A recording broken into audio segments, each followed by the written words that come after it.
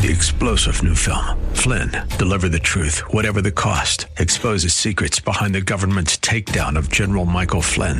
Flynn knew what the intel world had been up to. He ordered the first audit of the use of contractors. This set off alarm bells. He told the truth. He was the most dangerous person for Donald Trump to hire. They had to get rid of Flynn.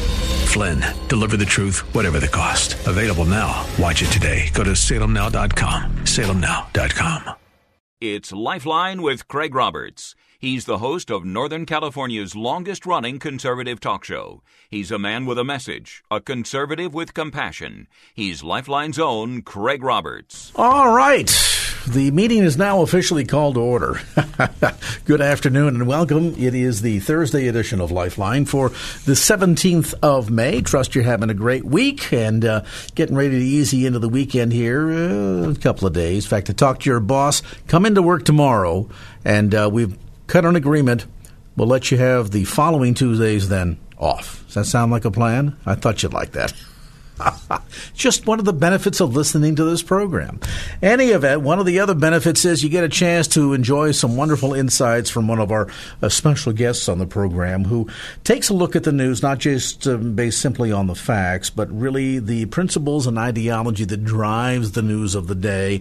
And it's always a fascinating discussion when Bob Zadek joins us. He, of course, is the host of the nationally syndicated Bob Zadek Show that's heard on our sister station, actually two of our sister stations here in the Bay Area. Bob's going to join us a little bit later on in this hour. You probably heard U.S. Supreme Court gave the thumbs up to legalize sports gambling. How much is really going to change? I mean, now it's gone from being illegal to legal. Is that necessarily the case? And are people going to start gambling more? Who's to say? And what are the repercussions potentially from the economic side of it all? We'll talk about that and many other topics when Bob Zadek joins us later on in tonight's program. We got traffic for you throughout the broadcast tonight, and Brian Peacock hanging out once again in the KFAX Traffic Center. So you got no excuse to go anywhere. Just stay here. We'll keep you informed, hopefully a little bit entertained as well. One of the big issues that's taking place this weekend is focus on unreached individuals, and it's a pretty significant number. One would think in the day and age of mass communications at the level of maturity that we have today, the internet, things of that sort, that there would hardly be a person on planet Earth that has not been exposed to the gospel. But in fact, just the opposite is true. More than 2 billion people, what does that put it? Nearly a third of the planet have never heard the gospel. So the focus this weekend is on that very topic. Sunday, May the 20th, Pentecost Sunday. Joining me with more on this story is John Fugler. John is the president of the International Day for the Unreached, also serves as chairman of the Alliance for the Unreached. And John, great to have you on the program. Craig, thank you. It's good to be here. A lot of folks may find it astonishing to hear that it's that large of a number. Is that really true? More than 2 billion?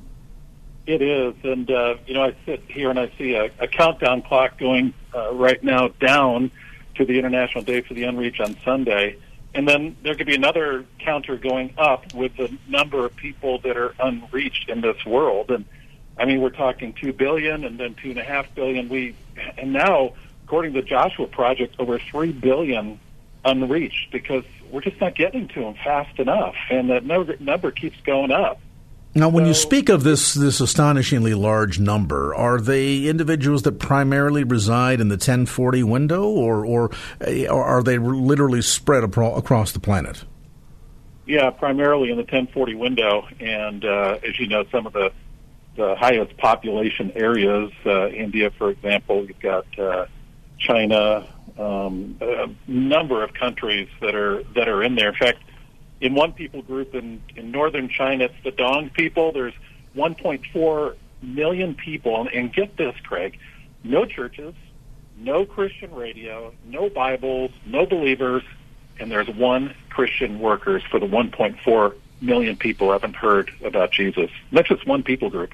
It's remarkable when you think of the advancements in technology, not just the basics like the ability, obviously, to do mass and fairly inexpensive printing, but we've got the ability to transmit via shortwave, certainly with the promulgation of the Internet at every level.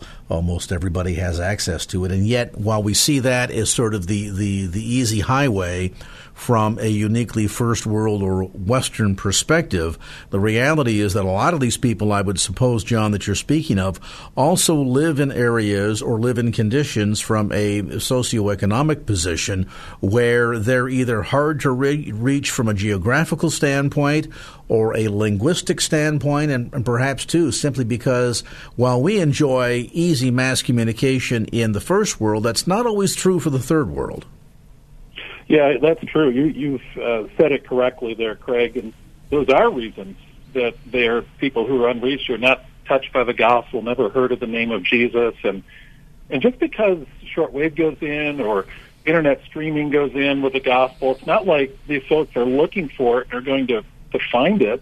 In most cases, we've got to tell them. Yes, they do scan across the dial on shortwave. Yes, they do find these websites, and even if they find them, are they really going to be interested? They may see it and just turn away from it. So there really needs to be some sort of human contact, and that's why there needs to be Christian workers there. That's why we've got to equip the local church there if one exists. And that's why, the Jesus film goes out into areas that are unreached, but it takes somebody to bring the message out in the Jesus film. So it almost sounds like, from what you're describing, John, is that to a degree the church in the Western world has maybe gotten a little bit lazy here, and I don't want to go to meddling to start pointing fingers, but I think if you did a survey of the average believer, they would say, well, what with technology and satellite, internet, shortwave, all this wonderful technology that we can harness, the ability to deliver the gospel, so to speak, to the ends of the earth has become easier and easier. But what you're suggesting is that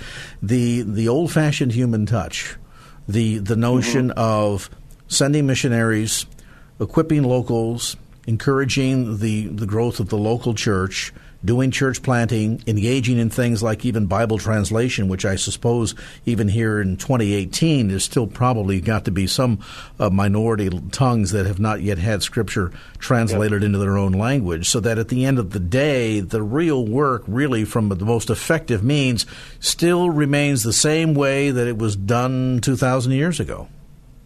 Yes, and one of the things you said that is so important is equipping the local church.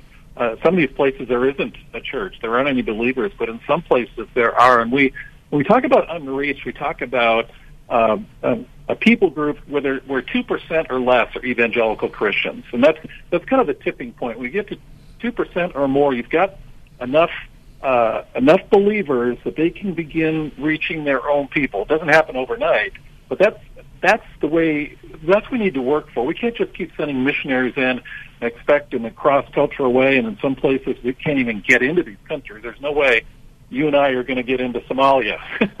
But somehow, some way, we need to equip local believers who will then reach their people for Christ. It is not an easy road. So the purpose then of the focus on the Day of the Unreached, this coming Sunday, May the 20th on Pentecost Sunday, is not, I would imagine, simply, John, an informational approach, but rather what? Encouraging people to really understand the role that we all play and should play? Exactly. And, just when you hear the word unreached, what does it really mean? We're going to explain that on Sunday. We've got a live event that's going to be streamed worldwide at 5 o'clock Pacific, by the way, on Sunday. And to be able to just share what it means, what unreached means, who these people are, where are they, put names, put faces on them, and then what would God's Spirit do in the hearts of people who hear about this, the believers who hear about unreached people groups, to whether to pray or maybe even go on a short-term missions trip or even go full-time into missions or give, or there's some way that you will take a step to enter into this world which seems so strange. What can you do to be part of the solution and bring the gospel to these people? The emphasis, of course, will be this Sunday, Pentecost Sunday, that is May the 20th. And to find out more information about how your church should be involved, or churches that will be participating in the live nationwide broadcast at 5 p.m., you can go to dayfortheunreached.org. There's also a number of other resources and materials available there at that website. Again, dayfortheunreached.org. I'd like to thank John Pfluger, president of the International Day for the Unreached and chairman of the Alliance for the Unreached, for that update, being with us here on the Thursday edition of Lifeline from KFAX. Again, that website, dayfortheunreached.org. 5:15 on the clock. We're going to change directions here, and as we do so, get you a look at the road ahead. The latest now from the KFAX Traffic Center as we say good afternoon to Brian Peacock. Hey, Brian, what's going on out there? And now back to Lifeline with Craig Roberts. All right, welcome back to the conversation. 20 minutes after the hour of 5 p.m. here on this Thursday edition of Lifeline. And as we join our next guest, it's always a spirited conversation as we address issues of the day. And as he often does in his nationally syndicated weekend program, he deals with not just the facts behind the news, but the principles and ideology that's driving the news in the first place. He is Bob Zadek, host of The Bob Zadek Show, broadcast live Sunday mornings at 8 a.m. on our sister station, 860 AM, KTRB, and a reprise broadcast Saturday evenings at 5 p.m. on Business Radio 1220 KDOW. Robert, always great to have you with us. Thanks for having me again. Glad to be here. Lots of things going on in the world of news. One of the big things, of course, that is beginning to get some excitement, and that is word earlier this week that SCOTUS, the Supreme Court, has handed down a decision on the issue of sports betting. Now, at a level, a lot of us were kind of surprised because I don't know anybody who likes sports that isn't involved in gaming at one level or another. I guess it just changes the rules of engagement here, but I have to wonder, did the SCOTUS decision really make sports betting legal in the United States? The SCOTUS decision, which didn't quite legalize sports betting, although that's a fair starting point, what the Supreme Court said was, it said something much more important than that. The Supreme Court, the Congress, the federal government, enacted a statute some time ago called the Professional and Amateur Sports Protection Act. Of course, Congress always names its bills with cozy names, so everybody who would be against protecting professional and amateur sports. Answer, nobody. But what it really did was it prohibited states from authorizing sports gambling. So it said to the states, you cannot authorize sports gambling. Now, the background behind that statute was it was probably done by influential casino owners. If you remember, Harry Reid was in charge in those days. Harry Reid was from Nevada. He was thick as thieves, and that's not an inappropriate metaphor. He was thick as thieves with the gambling interests in Nevada, and of course sports betting was legal in Nevada. So crony capitalism being what it is, Harry Reid being the crony capitalist that he was, or the enabler of crony capitalist, he was perfectly happy to pass a federal law that prevented states from encroaching on the almost monopoly which the Las Vegas gambling interests had. And the word monopoly ought to cause all of our listeners to recoil in anger and in fear. Okay, so what was wrong with Congress doing that, besides the fact it was favoritism to one special interest? Well, what was wrong with it is the 10th Amendment. The 10th Amendment, which I dare say nobody knows, nobody pays much attention to. Fortunately, the Supreme Court did. The 10th Amendment preserves to the states all powers not specifically given to Congress. Now, it's hard to find powers that aren't given to Congress these days because of Supreme Court decisions, but the 10th Amendment says what it says. And the Supreme Court, in a case that was started out in New Jersey when Governor Christie was governor, of course, Governor Christie wanted to have gambling in Atlantic City and throughout the state to raise money. So he brought an act. His legislature passed a statute legalizing sports gambling, which gave birth to this litigation. Worked its way up to the Supreme Court. What's the big deal? What's the federal case involved? Well, the question was, the statute prohibited state legislatures from doing something.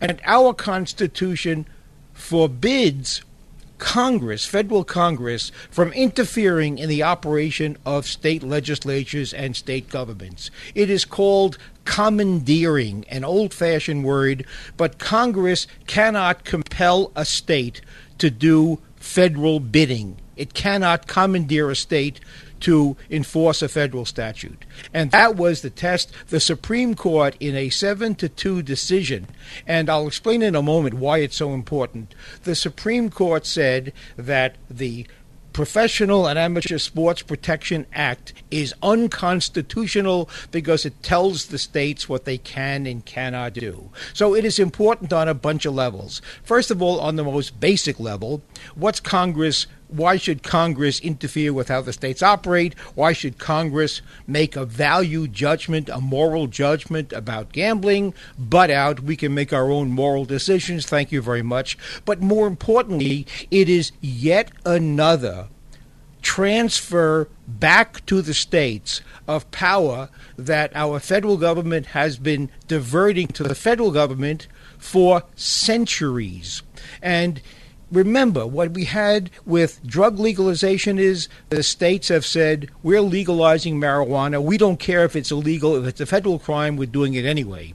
In same-sex marriage and in other issues, the states have said, we're in charge now. We're not going to do what Washington wants. Libertarians and most conservatives favor a devolution in power back to the states. The closer the power is to the people, the easier it is for the people to understand and control it. So this is a profound victory for federalism. States butt out of federal government butt out of state affairs. Leave us alone. We, each state, will make our own decisions. Thank you very much. That's why this is so important. Now, I should also mention that nothing I have said is a particular endorsement of betting on professional or amateur sports or even high school sports, and nothing I have said is an endorsement of gambling in general. Everybody will make their own decision as to morality. This is only a question of should the federal government be involved in telling a citizen in rural Georgia or in New Jersey what they morally should or should not do. Thus, it gives me goosebumps when these victories occur. They don't happen all that often, but they seem to be happening more and more these days. So you can almost hear the big broad smile on my face as we stick our thumb in the eye of the feds and we say, leave us alone, or in the words of the founders, don't tread on me. Now, I have to ask you, as sort of a sidebar question, and I'm glad that you sort of gave some of the background in relationship to Nevada and why it had long held the right to sports gaming. Obviously, that had been, quote-unquote, grandfathered in because of certain levels of influence by Henry Reed back in Washington, D.C. But as this moved forward and states began to look at this, I would imagine with a bit of saliva dripping down the side of their mouths in anticipation of increasing their revenues, whether they decide to tax private casinos or maybe venture further into the gaming business vis-a-vis what we do in states like California with the lottery. I have to wonder, where do the controls come? I'm reminiscent, Bob, of the 1919 World Series, Chicago White Sox against the Cincinnati Reds. We know that essentially there were half a dozen or so guys in that game that essentially threw the game because of illegal gambling. If this now becomes a matter where every state says, aha, we're going to legalize sports betting, how do you protect the integrity of the game? You protect the integrity of the game by teaching and managing and trying to have moral players and a moral system. You don't manage morality by managing the temptation. You manage morality by managing the succumbing to the temptation. We don't try, just like we tried to manage the morality of drinking. If you consider alcoholism to be immoral, you can't manage it by cutting off the alcohol. You manage it by education, by doing the best you can to teach those people close to you the difference between right and wrong. Morality is a family affair. It is not a national affair. And families will set their own moral standards and pass it along to those they love. But you cannot, it is as you know, at the time that the 1919 Black Sox, as they were called, fixed the World Series, gambling was illegal. So the legality of gambling did not cause the problem because gambling was illegal, just like the legality of any substance doesn't cause the problem. It is the weakness, the temptation, the lack of moral compass that causes problems, not the availability of being able to participate in the moral behavior. And what an irony that in the same year, 1919, the Volstead Act was passed, setting up one of the most failed experiments in legislation of morality nationally that we've ever seen, and that, of course, was prohibition, which ended up becoming quite the boon for illegal syndicates and organized crime at all. If you've just joined us, Bob Zadek is with us tonight. He, of course, is the host of the nationally syndicated Bob Zadek program. His show broadcasts live Sunday mornings at 8 a.m., a great alternative to a lot of the nonsense that you hear in the boring talking heads on network television. If you're looking for a fresh alternative to insights and, as you've just heard, many of the principles, not only from a historical viewpoint, constitutional standpoint, but really coming down to the ideology that drives the day's news, then his program is one you won't want to miss. Sunday mornings, 8 a.m. on 860 a.m. KTRB, also on 1220 a.m. KDOW, Saturday evenings at 5 p.m. All right, we're going to take a brief time out here, get you updated on some traffic. When we come back, we'll talk about an issue that's occurring in Seattle, Washington. The parallels, although close to San Francisco, are so close to home you'll be astonished. We'll talk a bit about being sleepless in Seattle and more as our conversation with Bob Zadek continues here on KFAX. All right, we'll pause, get you an update on traffic right quick. The latest back over at the KFAX Traffic Center with Brian Peacock. Brian. And now back to Lifeline with Craig Roberts. All right, welcome back to the conversation. We are visiting today with nationally syndicated talk show host Bob Zadek. By the way, I'll mention Bob's most recent book, Secret Sauce, the founder's original recipe for limited American democracy, is available through Bob's website, Bob Zadek, Bob, Z-A-D-E-K, BobZadek.com. We're talking about the news of the day and the most recent issue going on in a city like Seattle, which in many respects is sort of a mirror of the Bay Area, both in terms of its level of liberalness and certainly high tech and even market growth. Cost of real estate skyrocketing there, just as it has here in the San Francisco Bay Area. And with that has been a skyrocketing level of homelessness. And well, certainly I think from a humane standpoint, we need to do something about addressing the issue of housing costs and how to help people that are struggling and down on their luck and need help. That's a vital issue, I think, facing every major metropolitan community across the United States. The problem is that there is a progressive approach to this that typically involves reaching their hands into somebody else's wallet and seldom ever really resolves the problem. Let's witness what's going on in the city of Seattle, where, Bob, I understand they're not only sleepless up there, but as you suggest, they're pretty senseless up there as well. Tell us a bit about what's going on and what the Seattle City Council thinks is the brilliant solution to Seattle's housing crisis.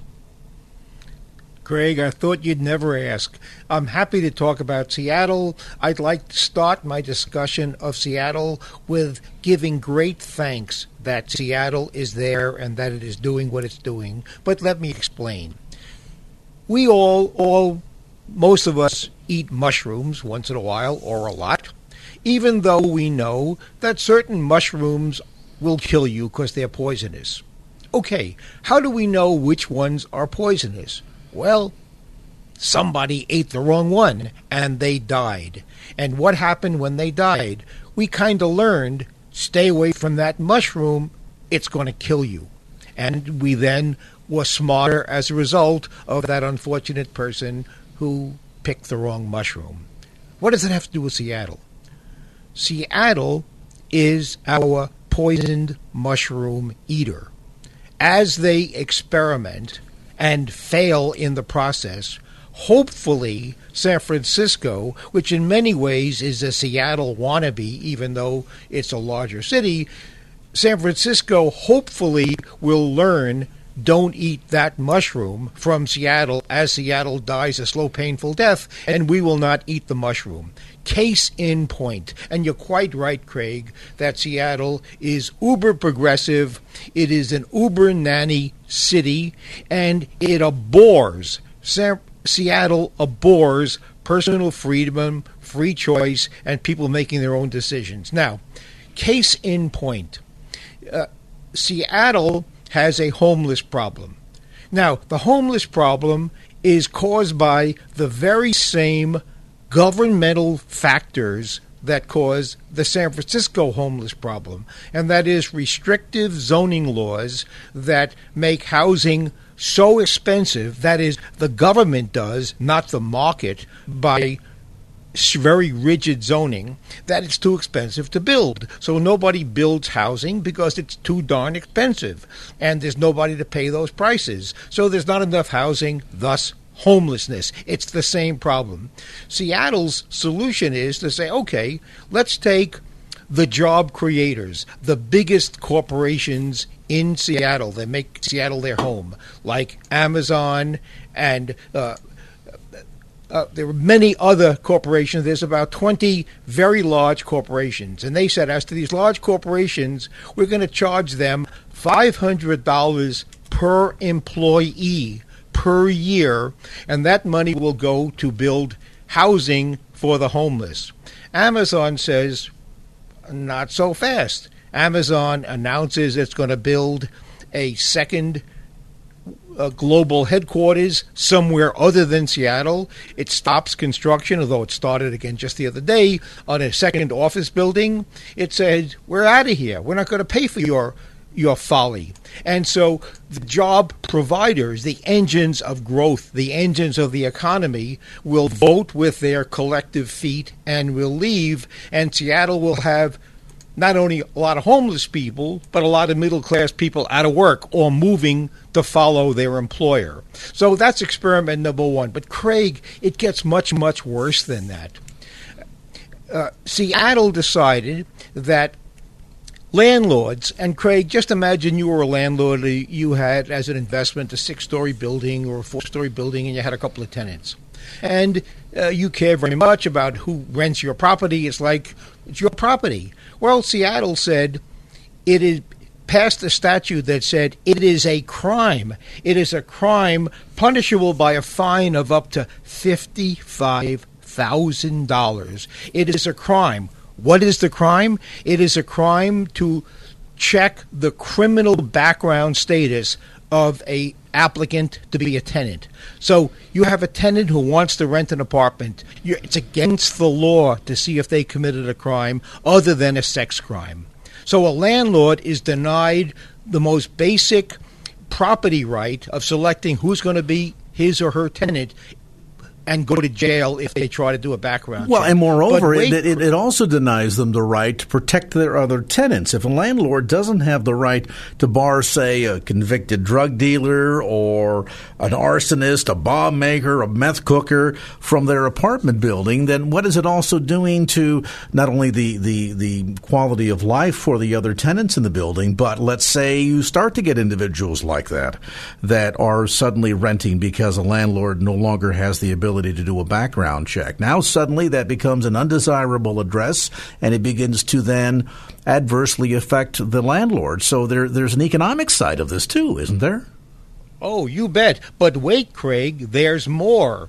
In 2015, Seattle, which has about one of the highest recycling rates in the country, something like 80% of all recyclable material gets recycled. It's very, very high. And Seattle had separate bins like the Bay Area, one for recyclable, one for landfill, and one for compost. That's where foodstuffs go.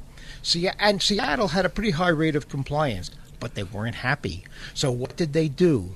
They deputized refuse collectors, the people who pick up the trash. They made them law enforcement officials, and they empowered them to write tickets. And they were told, go through the trash. If you see a banana peel or a chicken bone, you can write a ticket on the spot. Now, that seems pretty bizarre. Next, they're going to be carrying guns. But it gets worse than that, Craig.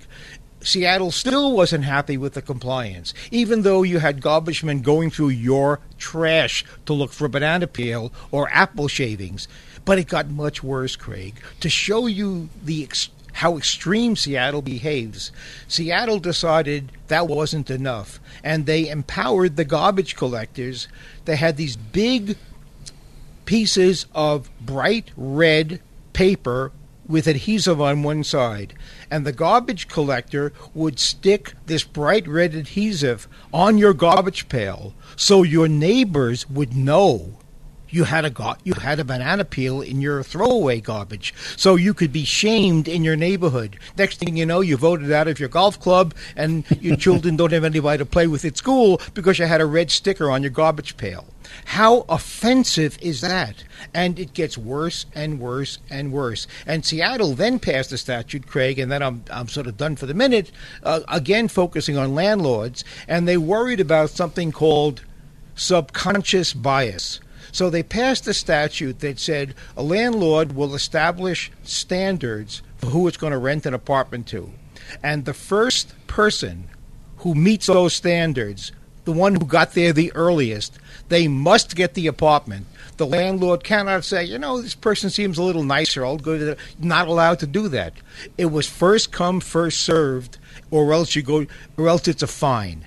That's Seattle. Now, not only are you sleepless in Seattle, not only are you homeless in Seattle, not only are you shamed in Seattle, but you have to move because Seattle is the mushroom eater that hopefully will save San Francisco from going down the same unpleasant road. Well, and it strikes me, Bob, that some of these progressive approaches to dealing with, common problems that any major metropolitan area has to deal with seem to be perhaps long on intention, on good intentions, but very short on insight, or even short on the understanding of basic rules of laws of supply and demand. I mean, for example, Seattle was one of the first cities to pass a very high minimum wage. I think currently their minimum wage stands at $15 an hour. All of that was enunciated with great pride as a way of dealing with Seattle's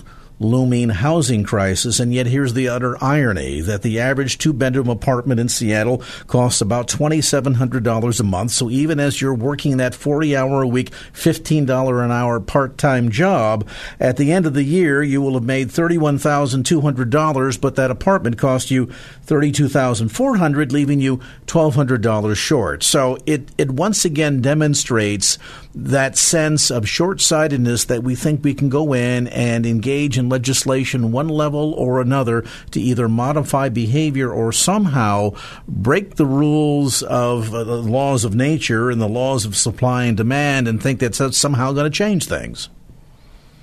And Craig, if any of our listeners want to know how to defend or how to successfully, logically attack any minimum wage laws, if you find yourself in the unhappy circumstance of debating against a defender of minimum wage laws, just ask them, why is it only 15? If the minimum wage of 15 makes people wealthier, why not make it $100 an hour and everybody will be in the middle class in 1 second? And the answer is, if that seems absurd, then 15 is arbitrary as well. And why in the world do you want to make it a crime for two adults to negotiate what is to each of them a fair price, and for them to shake hands and say, you're in. You can work here for $6 an hour. Both are happy with the bargain, except they go to jail because somebody else has said, no, it's too low. The denial of freedom, the attacking of freedom of contract, the denial of people whose value of a day, of an hour of their labor, because they are unskilled, their labor is only worth, let's say, $5 an hour. That person can never get a job. can never, ever work again. Because if there's a minimum wage job, the employer will hire a college grad and pay the college grad $7 rather than hire somebody who has no skills whatever. So minimum wage laws discriminate profoundly against people on the lowest rung of the job ladder, the very people who they're designed to protect. It's insanity, Craig. It's utter insanity. Well, and certainly a disincentive as well in terms of the capitalist viewpoint on work and reward. And then when you add this into the insanity of the attempt, clearly, at least in my opinion, by the City Fathers of Seattle to address community problems by simply increasing the size of their coffers, and that essentially is what this $500 per employee tax is going to do, and communicate to some major corporations like Amazon, and I don't know who else is up there, certainly Starbucks, I think Boeing is based out of there, that you're not welcome here, and we're going to punish you through things like high property taxes and other add-on taxes in a state that, oddly enough, has no income tax. It is absolute insanity. And at the end of the day, yeah, it does sound as if they're going to attempt to eat the poison mushroom. Let's hope that communities like San Francisco are paying close attention and wait until they've digested fully that mushroom before we decide to begin munching on our own. At least we wind up in the same predicament. Bob Zadek is with us tonight, host of the Bob Zadek program. His show heard every Sunday at 8 a.m. He is nationally syndicated, locally carried on radio station 860 a.m., KTRB The Answer, again Sunday mornings at 8 a.m. There is a reprise broadcast, I might mention, Saturdays at 5 p.m. on 1220 a.m. KDOW radio. Bob's latest book, Secret Sauce, The Founder's Original Recipe for Limited American Democracy, available on his website, along with other resources as well as program notes and some great insights at bobzadek.com. You can also catch podcasts of previous programs there. Bob Zadek, CADEK.com. Let's take a brief time out, come back to more of our conversation with Bob Zadek as Lifeline continues. All right, traffic. Let's see who's got it. Maybe you're stuck in it. Let's find out what's going on. We've got Brian Peacock with the latest in the KFAX Traffic Center. Brian. And now back to Lifeline with Craig Roberts. We have talked in the past with Bob Zadek, whose program is broadcast on 860 a.m. The Answer Sunday mornings at 8 a.m. about the topic of trade wars and tariffs. And Bob, recent news might suggest, I don't know, whether there's either a reversal of opinion in relationship to trade wars in China, or maybe it'll wind up being a reversal of fortune. I don't know. But what do you take of the recent comments by the president with regard to ZTE, the big telecom manufacturer in China, who had come under U.S. Sanctions for a violation of U.S. policy in relationship to trade with Iran and North Korea?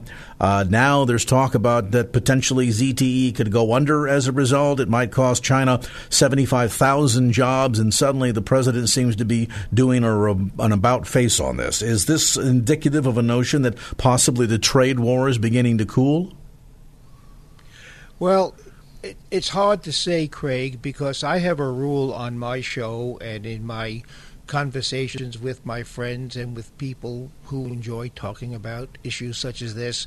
And my rule is, and it's a sanity preservation rule, my rule is you must ignore every single thing Donald Trump says, in part because often it is offensive and it just makes me cringe.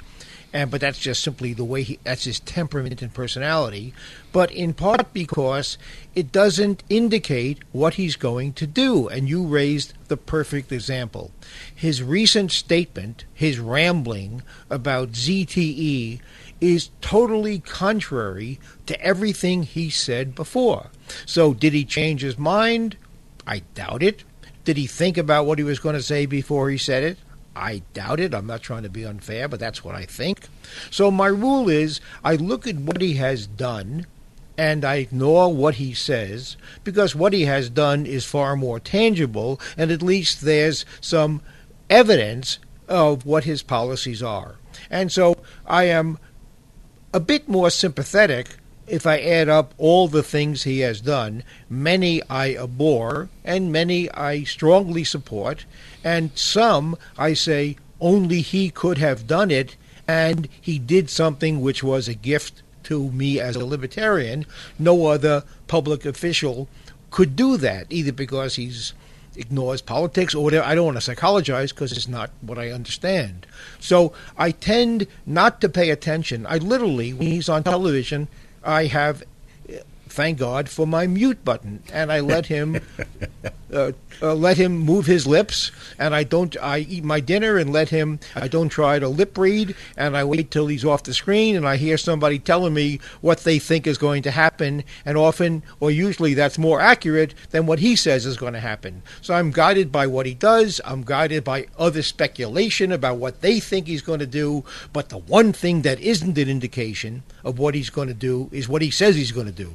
That's not an indication at all.